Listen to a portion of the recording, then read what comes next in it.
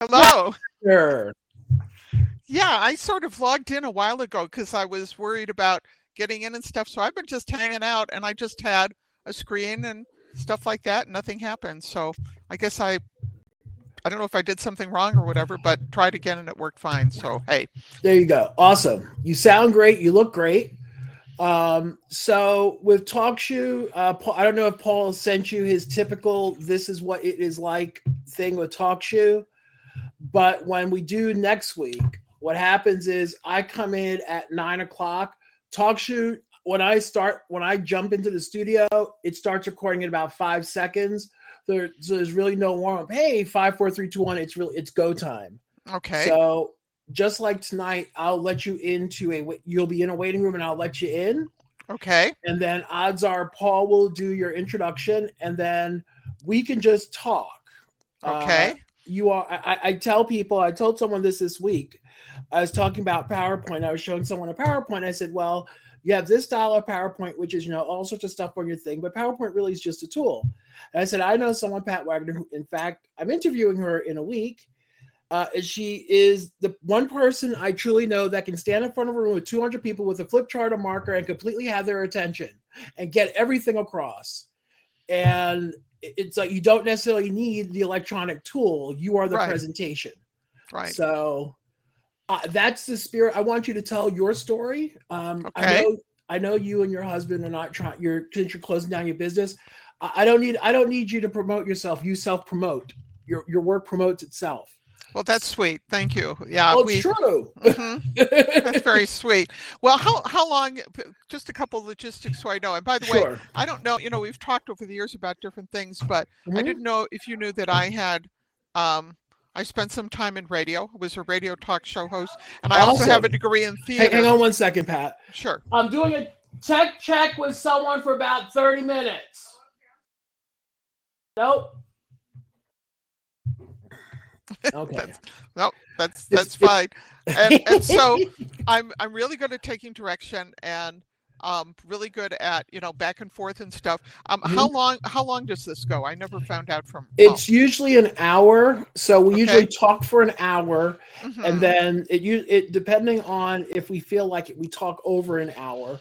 That's fine. We usually end up talking if we get into a really good discussion. We've gone an hour. We've gone anywhere to an hour and 15 minutes. But by then, usually Paul's stomach is getting very angry, and he bails.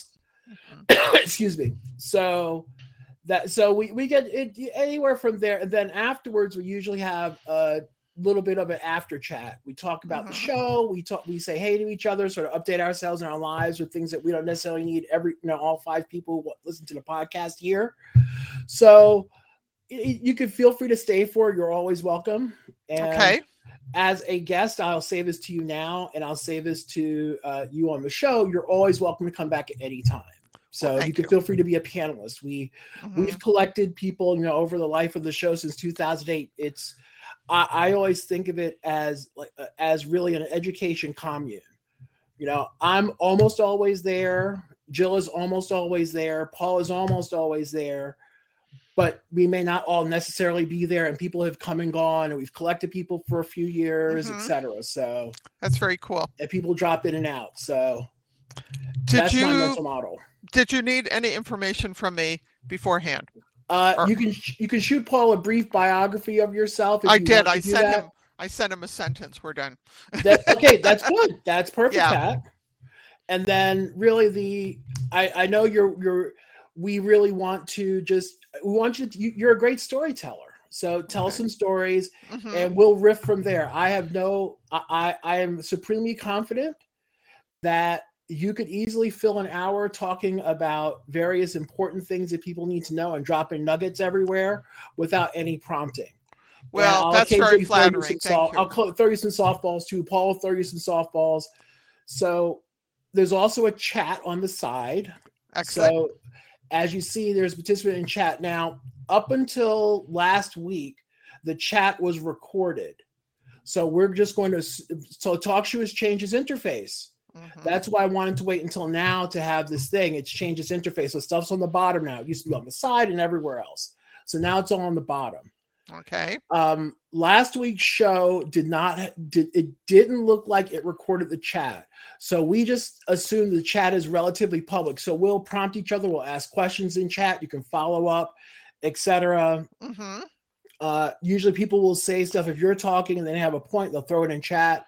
I'll either relay it into the podcast, or I'll prompt them to say it, etc. So it's real. I suggest if you drink adult beverages, have an adult beverage handy. Jill usually does. And Jill writes our notes, so feel free to. Jill is wonderful. She'll be there and she'll talk, but she's also furiously writing notes for everything. So if you drop something, you say something, she'll find links to it, etc., and put it in the show notes. Excellent. That's wonderful having that in the background. Should I love side chats and stuff. A couple things. First of all, if somebody asks me a question, do you want to then deliver it verbally and I respond to you rather than reading the chat? How do you prefer? I usually, so when in that particular mechanics, say you're talking. Paul has a question in chat. I'll either, if he's muted, I'll say, hey, would you like to ask the question yourself?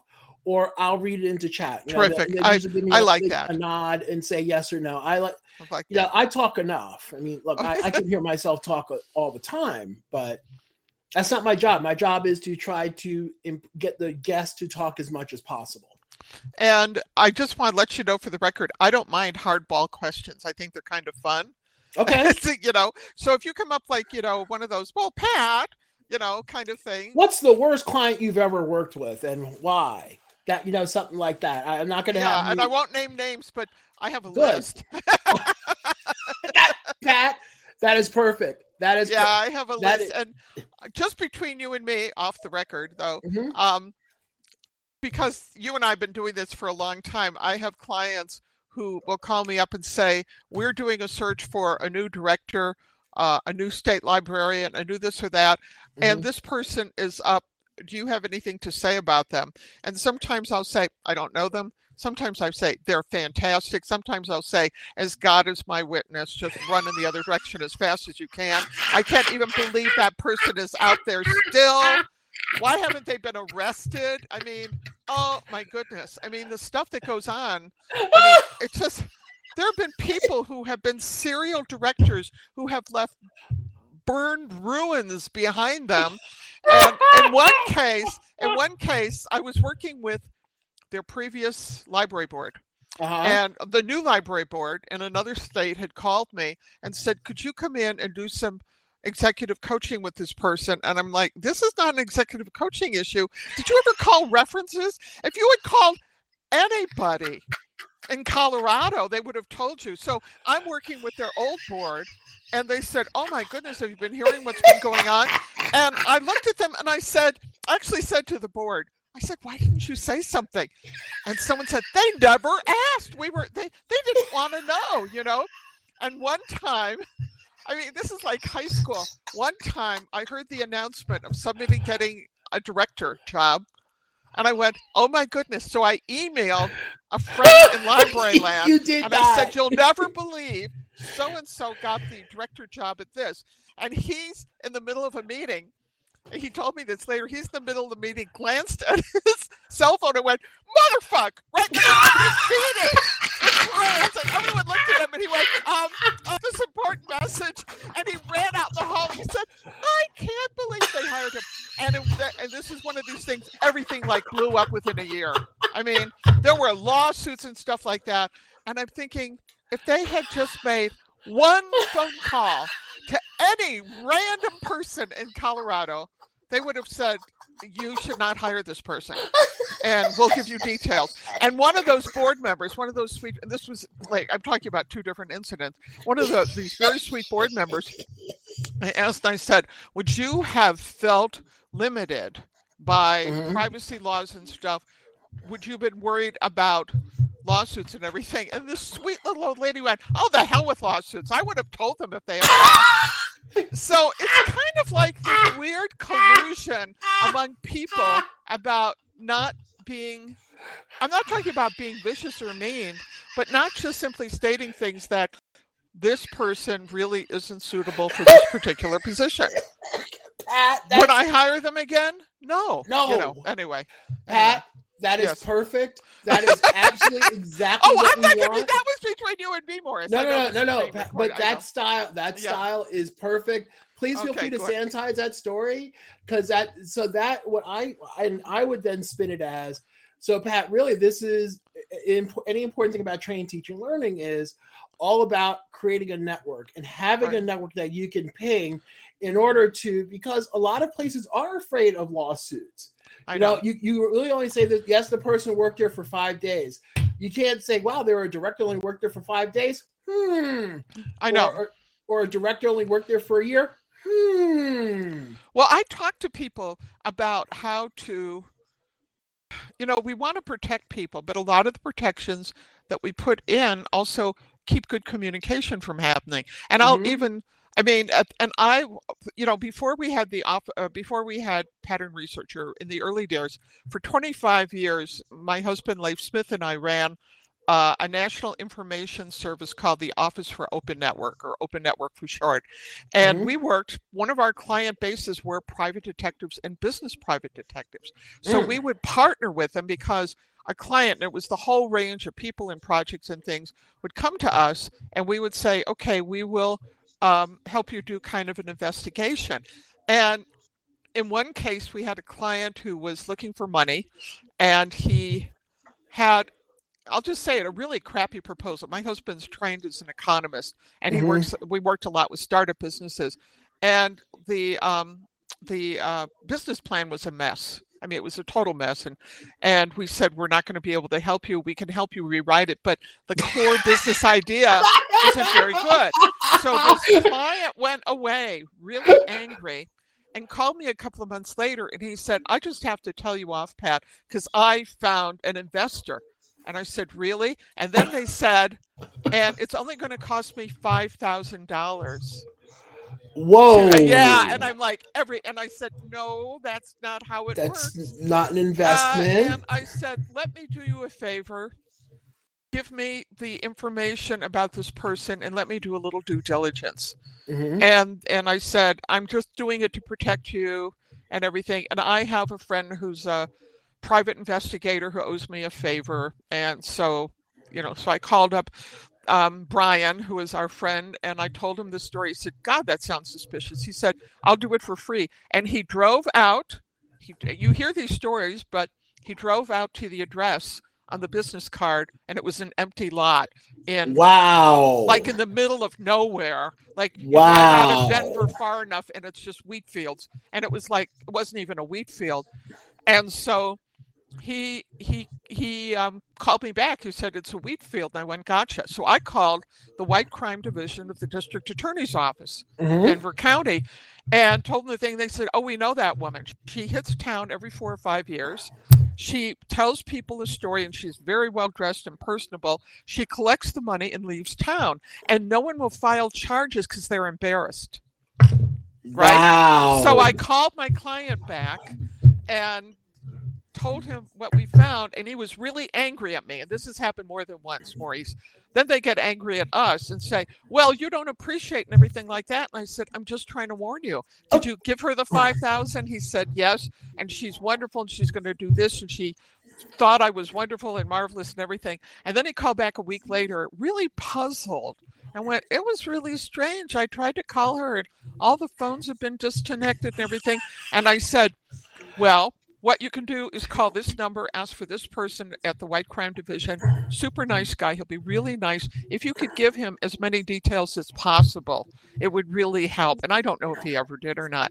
But what's interesting is the level of denial. And then when you're able to present evidence that the person is a crook, they blow up. So over the years with these attorneys and investigators and everything, we've learned that if you are trying to find out about someone, you just start talking to anyone.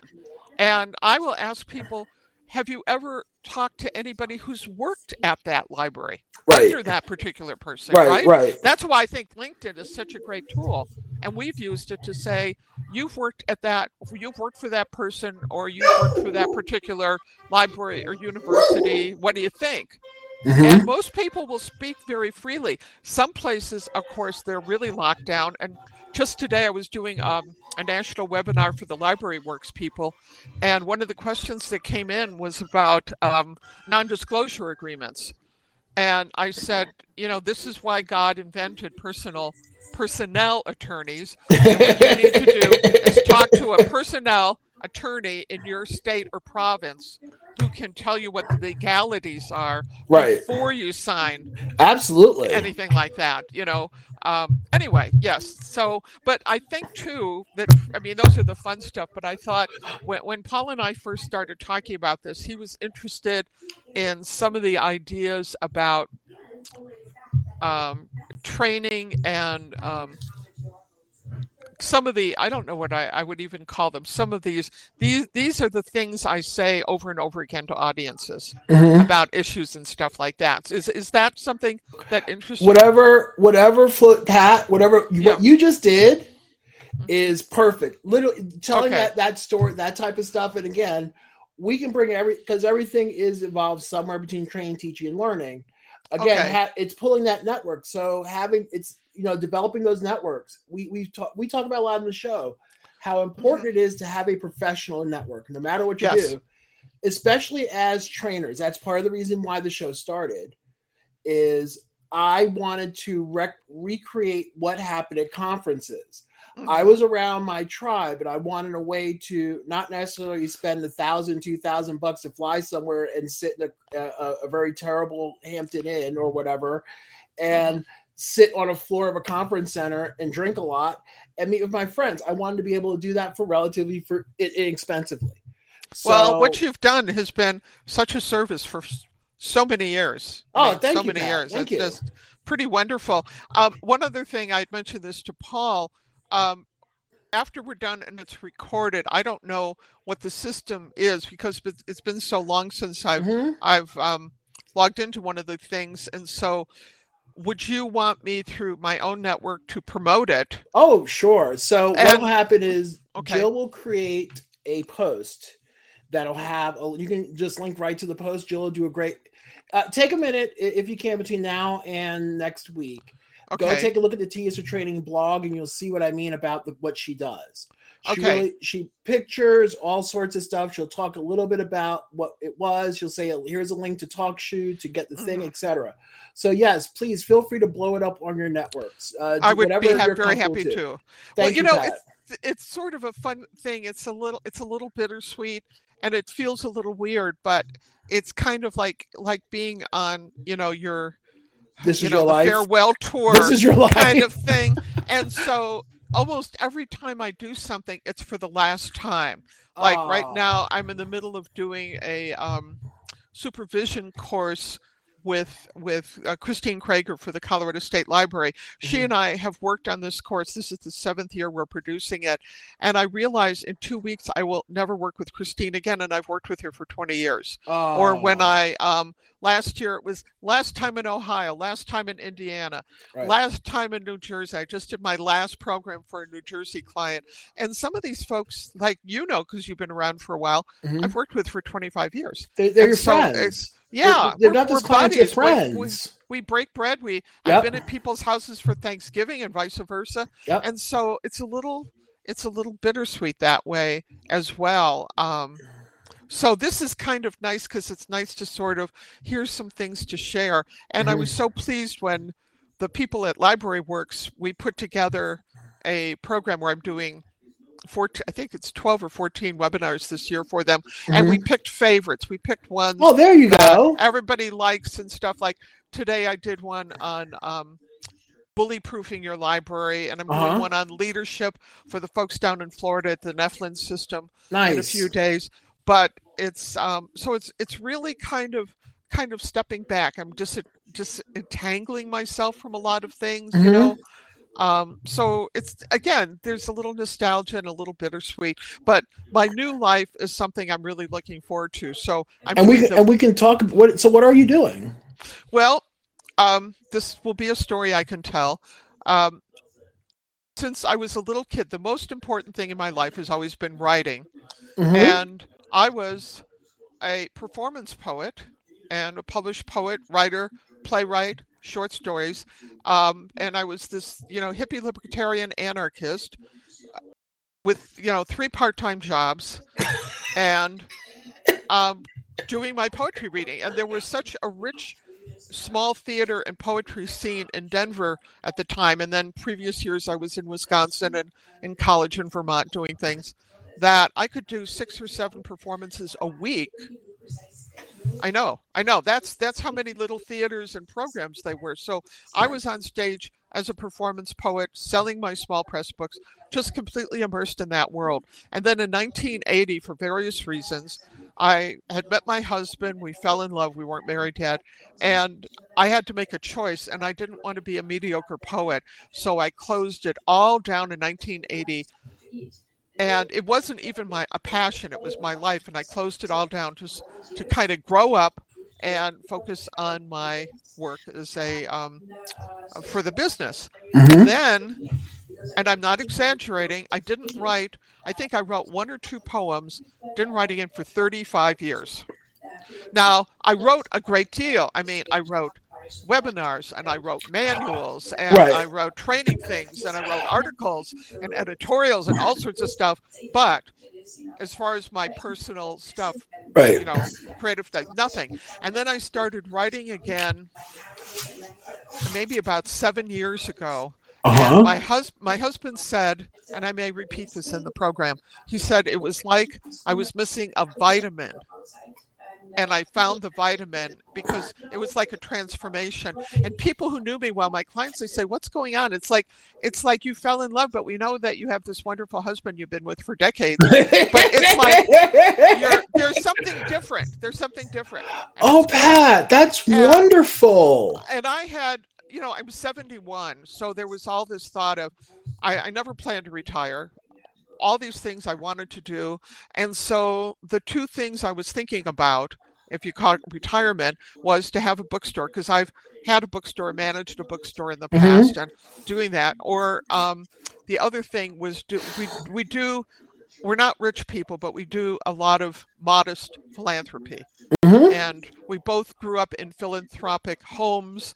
Both of our parents, my husband and myself, did a lot of philanthropy. And I tell people philanthropy and charitable work is the most fun you can have with your clothes on.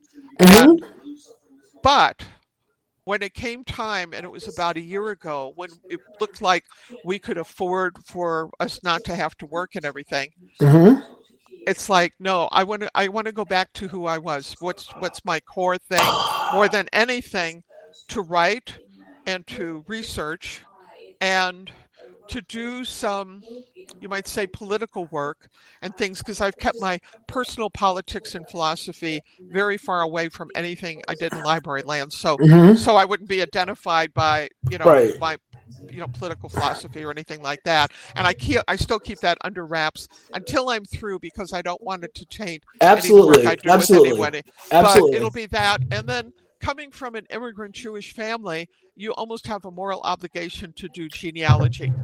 And so working on both sides of the family, and I have cousins on both sides who are my generation and a generation below, who we've all been kind of doing genealogy for years, and more stuff is opening up from Eastern Europe.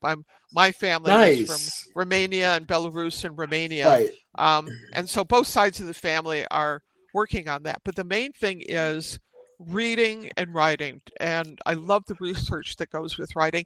And a lot of what I write, my favorite things besides poetry, I love to write fantasy fiction. I've written a novel. Pat, that is wonderful. And that's where I'm going to be. So people who've people who've known me before 1980, like my poetry friends, my old poetry partner, Chocolate Waters, who's still a famous person in New York. Those people knew me from that time. And when my husband and I were first dating, he would come to all my poetry readings. So he knew me when I was that, poor poet doing stuff. That's where I learned my performance skills, just like years of being in front of audiences and such. So that's what's going to happen. That's what I'm returning to, and I have no interest in performing. I have no interest in publishing anymore. I have a couple of writing groups I'm involved with where I publish online anonymously, and I love it, and get comments on my writing, pro and con. And that's what I plan to do. Pat, that is wonderful. You're able to you're able to circle back to what you did before, and truly, really refine your. You have found the fountain of youth. You found a fountain of youth, and you can apply all of your. I'm sure you can apply some of the skills you developed over the years to that. And do you think you are a better, I'm sure you're different because you have way more life experience. Do you find that are you a better poet now, or do you find yourself a different poet now? Well, that's a very serious, good question, because starting about a year ago, I started going through boxes of stuff. So again, I have stuff that goes back 60 years. 60, that's right, 60 years. And I started looking at my work, particularly starting after 1968, and looking through the boxes. And a lot of this is either manual typewriter or handwritten. So I found a guy in our neighborhood who is a computer guy, and he's like a real high tech guy. But for him, typing is like knitting. It's like a comfort thing for him. And so we've made a deal, and he's been transcribing all of my works. Wow. And creating digital copies. So I've been going through, several hundred pages of stuff. And sometimes I look at something and I thought, damn, that's good, Maurice. That's really good. Okay. And sometimes I look and so, oh my God. The Yiddish phrase is "Ve'ez mir." What was I thinking? It's time to burn it. I don't care how old it is. It's time to burn that. No one needs to know it's ever happened. And sometimes poetry, there's a kind of writing that's like, that whole thing about math and physics geniuses make all their breakthroughs under the age of 25, then they don't do anything for 50 years. It's for some poets, that's what it's like. They're wunderkind who do an incredible thing under the age of 30, but then there's a whole other kind of poet who just sort of matures. And I don't know. I have different influences now, but I think the main thing is that I will be more concerned with the craft. One of the big influences I had was a school of poetry called the Objectivist School. The main proponent was a gentleman named Charles Olson, and it was very much about a naturalistic style of poetry that had a lot to do with meter and line being equal to heartbeat and breath. And it's the kind of thing that when you read it out loud, it sounds incredibly natural. There's just a beautiful rhythm to it. And the another school of poetry that influenced me a lot was ethnopoetics. But a lot of my influences are poets from the 1930s and 40s and 50s. People like, like May Sarton and Stephen Vincent Benet and William Butler Yeats. So one of the things I'm going to be doing is I've been buying up and collecting the last year, kind of refurbishing my library with books on poetry, classical literature. When I say classical literature, I'm saying like going back 2,000 years or so, kind of to immerse myself in kind of back into my liberal arts foundation.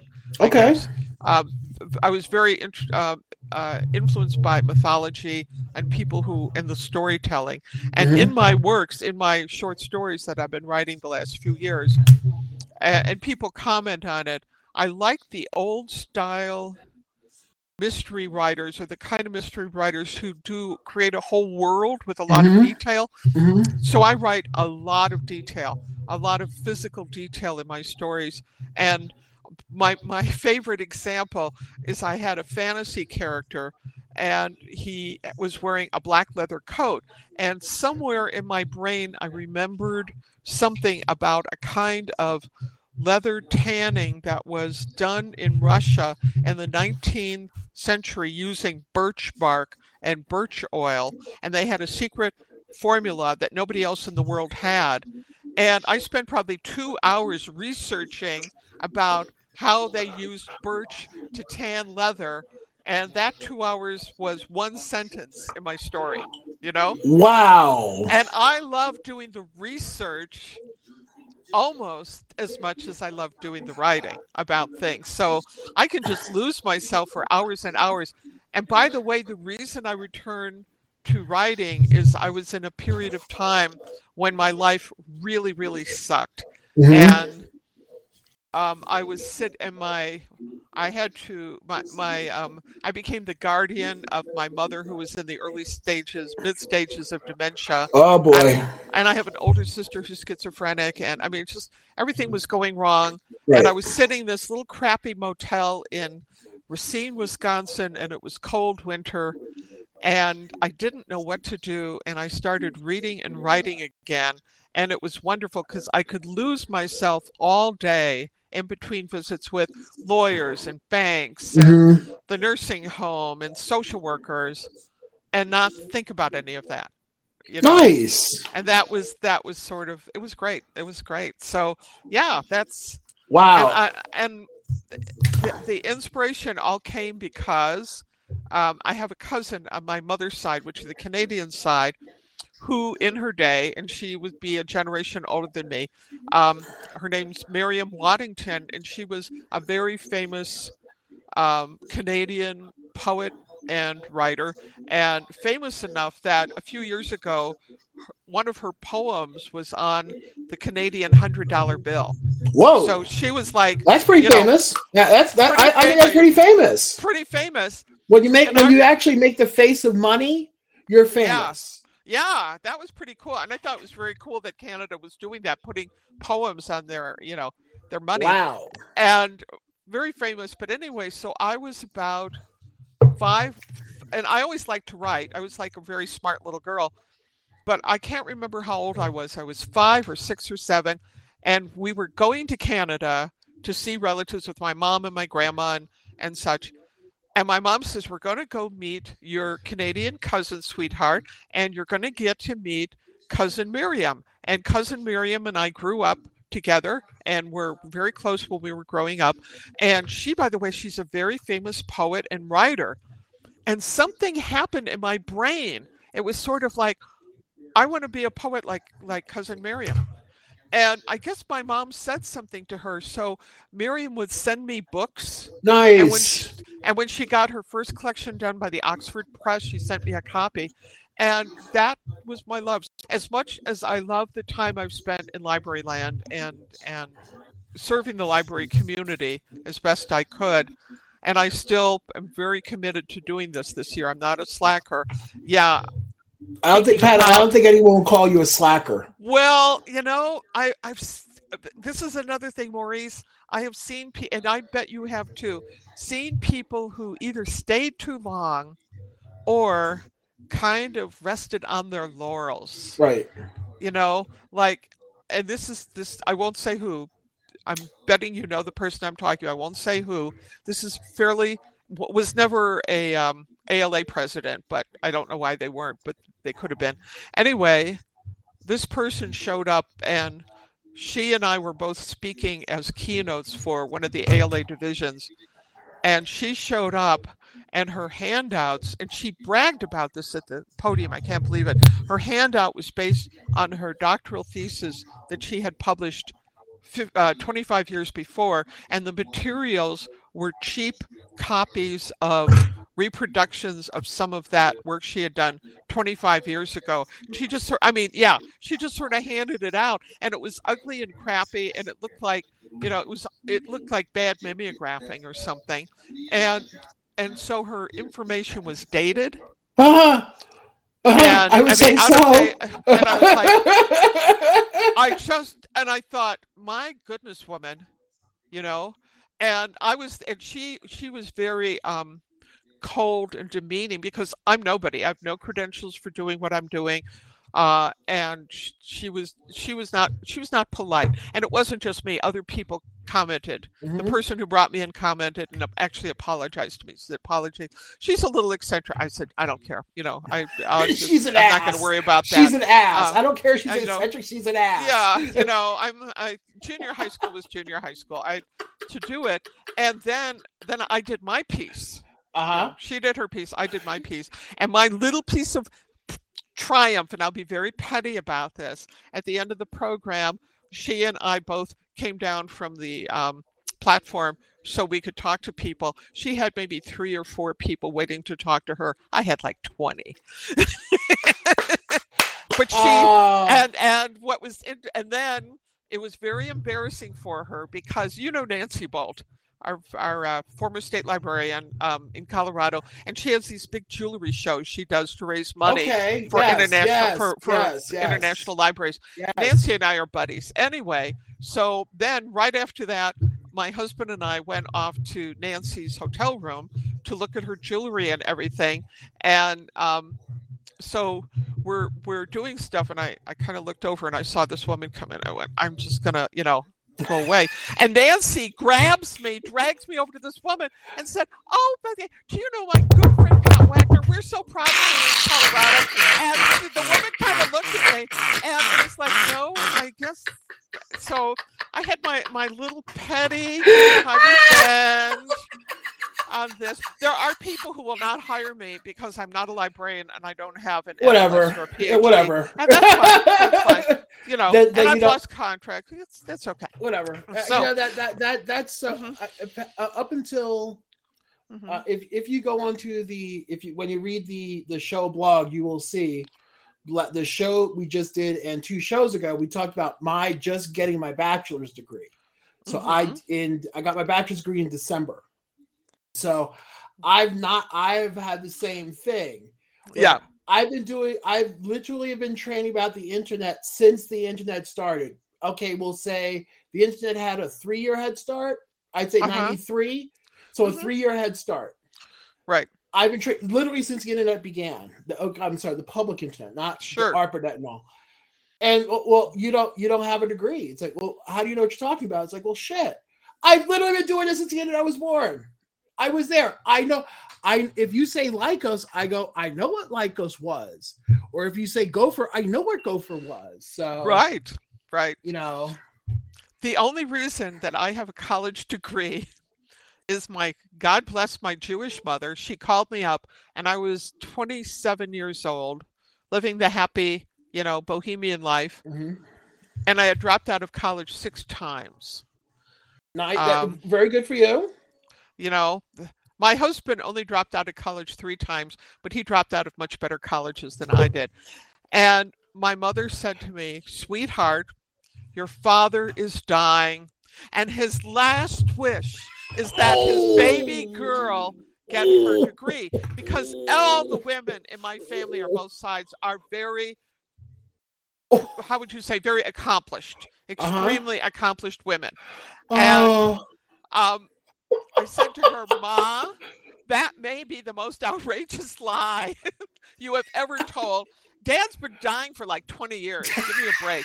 And I said, "If it's that important for you to tell such an outrageous lie, then I will bravo. Get my degree." My husband never got his degree. And we all brag about the people we love. He's quite brilliant and accomplished. And I laugh about the fact once in a while, it used to be someone would call up, and part of his specialty is consulting with and for the inventor CEO. So he works with the CEO of startup high tech companies, and the guys are geniuses. But they really kind of need someone to go there. My husband doesn't do the econometric stuff, but he writes, he reads, he does research for them, asks hard questions, and so on.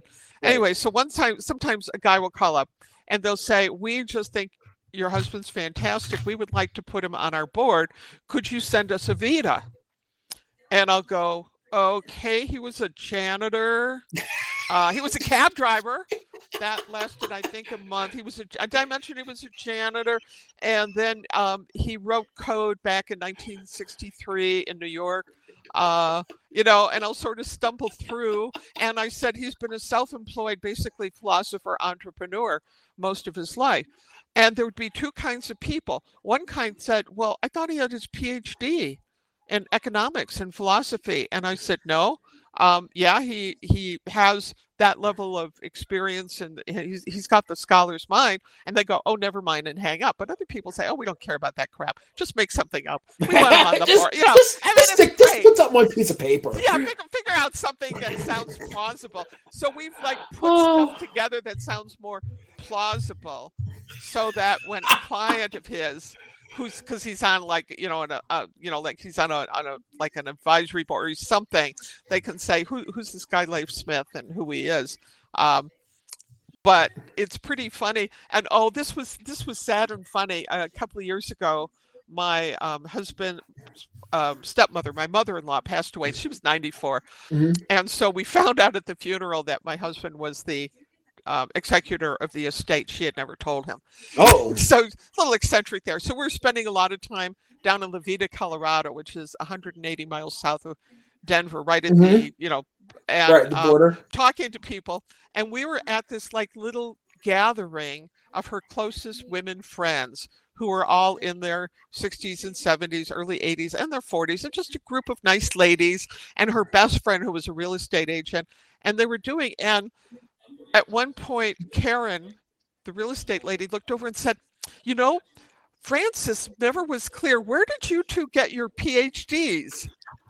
And Leif and I looked at each other. I said, I have a bachelor's in liberal arts, and Leif does not have a college degree. And she said, but Francis always said you had PhDs. And I said, that's very nice, but we have never presented ourselves as having any. I mean, we never pretend or act like we have any of those credentials and so on. And she said, oh my. And fortunately, this lady was is the biggest gossip in Huerfano County. And so we were it probably doesn't come up in conversation a lot, but if it does come up in conversation, could you sort of set the record straight that neither Leif or I have PhDs, and just to be honest about it. Right. So that was pretty funny, and I still to this day have no idea what my mother-in-law was telling people, but obviously that was sort of funny. She loved both of you so much that in her eyes, you were both PhDs. You were both you were Dr. Wagner. I know, which was very Pat, as usual, I can listen to you talk and hear you tell stories for hours.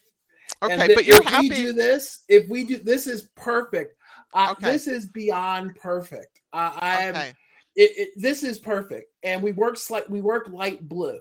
So you can say the occasional shit, piss, damn, occasional fuck this, but that's about it. We don't.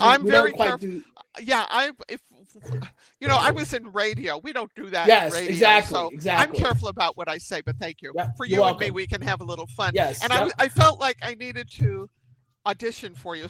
So this was me auditioning for you. Come on, really. Do you not remember our talk with you, Leif, and I after in Chicago?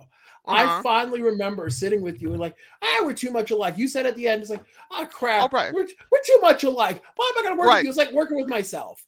And we had the hours of talking and getting to know each other. And that's exactly what I want from this. Great. I'm so thankful you said yes. Mm-hmm. And I know we will probably have you back for at least a part 2 because you have a bajillion different stories. Your travel stuff is funny. When you talk about your various travels and your stories of driving through 8,000, it's like, Pat, how many stones have you driven through? I don't know, 1,000, 2,000 at lost count. I have driven through all of the lower 48 and DC. I've been to all 50 states and DC and Puerto Rico, a couple provinces of Canada, and I've driven through every major city at rush hour. That's I should insane. get a badge. You should. Badge. Actually, you need a crown. You need a crown and a callus in your hand for honking the horn. Get out of my way! Well, one of my top 3 was getting lost on my way from Connecticut to New Jersey, taking the wrong exit off and ending up in Manhattan Friday afternoon, 5 o'clock in rush hour, having to drive from east to west to get to New Jersey. And, but I grew up I'm a pushy Jewish broad from the south side of Chicago, and my mom drove an ambulance for the Red Cross and taught me the philosophy of driving. And I'm in a rental car with coverage. I don't care. So I was just heading east, trying to figure out where the hell it was before cell phones. So I didn't have a GPS or anything, just maps, paper maps on my lap. And then I would just wink and grin and wave at the cab drivers, because it was like, I don't care if you bump up the car, it's covered. I take out full coverage. Do what you want. And when I finally got to my motel in New Jersey, I called my mom and thanked her. Thank you for teaching me. South side of Chicago is very, very much New York. So that's it's you're dropping. Look, there's slightly different food. Actually, no, slightly different food, and our pizza's better. That's all I'm going to say about that. On that note, my friend. As long as you don't, okay, I understand. I'm very open-minded and liberal about things.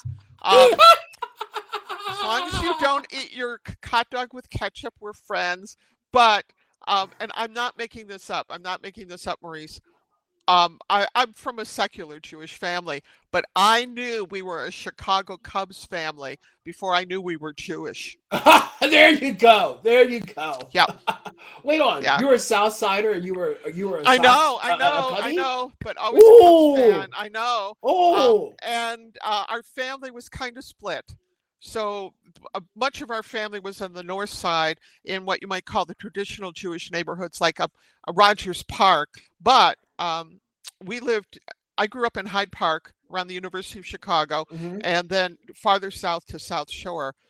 But we were always Cubs fan, and we just had a few years ago, we had our 50th high school reunion, and I would say, even though we were 8300 South, most of the kids in the class were Cubs fans. Wow. Fanatic Cubs fans. That's weird. But the White Sox, and part of it was sort of an immigrant experience, because a lot of our family were from the north and west side in the immigrant neighborhoods. And then as they got more prosperous, they might have moved into, up to Skokie, for example, right?